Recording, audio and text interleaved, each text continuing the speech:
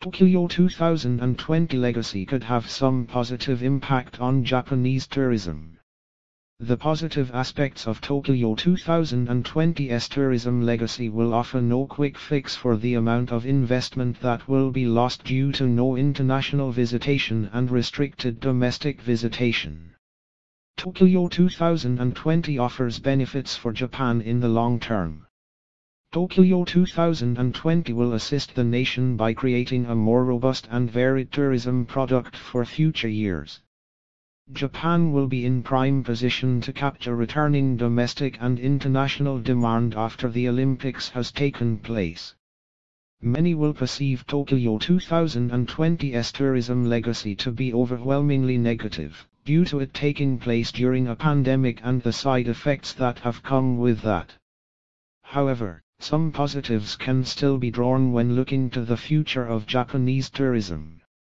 The positive aspects of Tokyo 2020's tourism legacy will offer no quick fix for the amount of investment that will be lost due to no international visitation and restricted domestic visitation. However, it offers benefits for Japan in the long term, and will assist the nation by creating a more robust and varied tourism product for future years. New tourism-related infrastructure will increase productivity, capacity, and attraction. Improved transport links for the Olympics, such as Tokyo's new Yamanote Line station, will reduce congestion for Japanese residents and help to improve the efficiency of domestic business travel going forward, creating an increase in the productive capacity of the Japanese economy. Additionally, the expansion of Terminal 2 at Haneda Airport was partly done to create capacity for the surge of international visitation that would have been created by the Olympics. Terminal 2 was previously domestic only. However, it has had a portion of its terminal converted and expanded to accommodate international gates. In 2020, ANA unveiled 3 brand new lounges as it moved most of its international operations to Terminal 2. This move from Japan's largest airline shows how this expansion, which was done primarily for the Olympics, will benefit inbound tourism for years to come, adding greater capacity and brand new lounges, which will increase tourism expenditure and improve touristic experiences.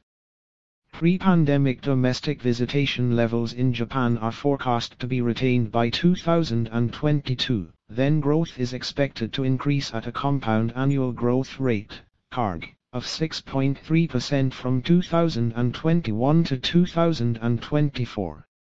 Inbound visitation is expected to reach pre-pandemic levels by 2024, which is significantly later than domestic tourism.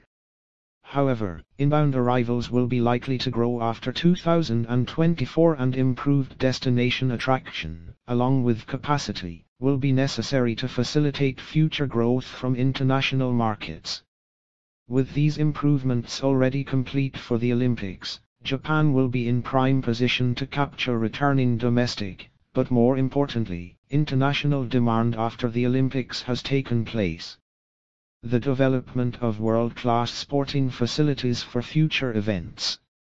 Japan now has a range of modern, world-class sporting facilities in place to host future sporting events, which means that losses from the Olympics could be salvaged in the future.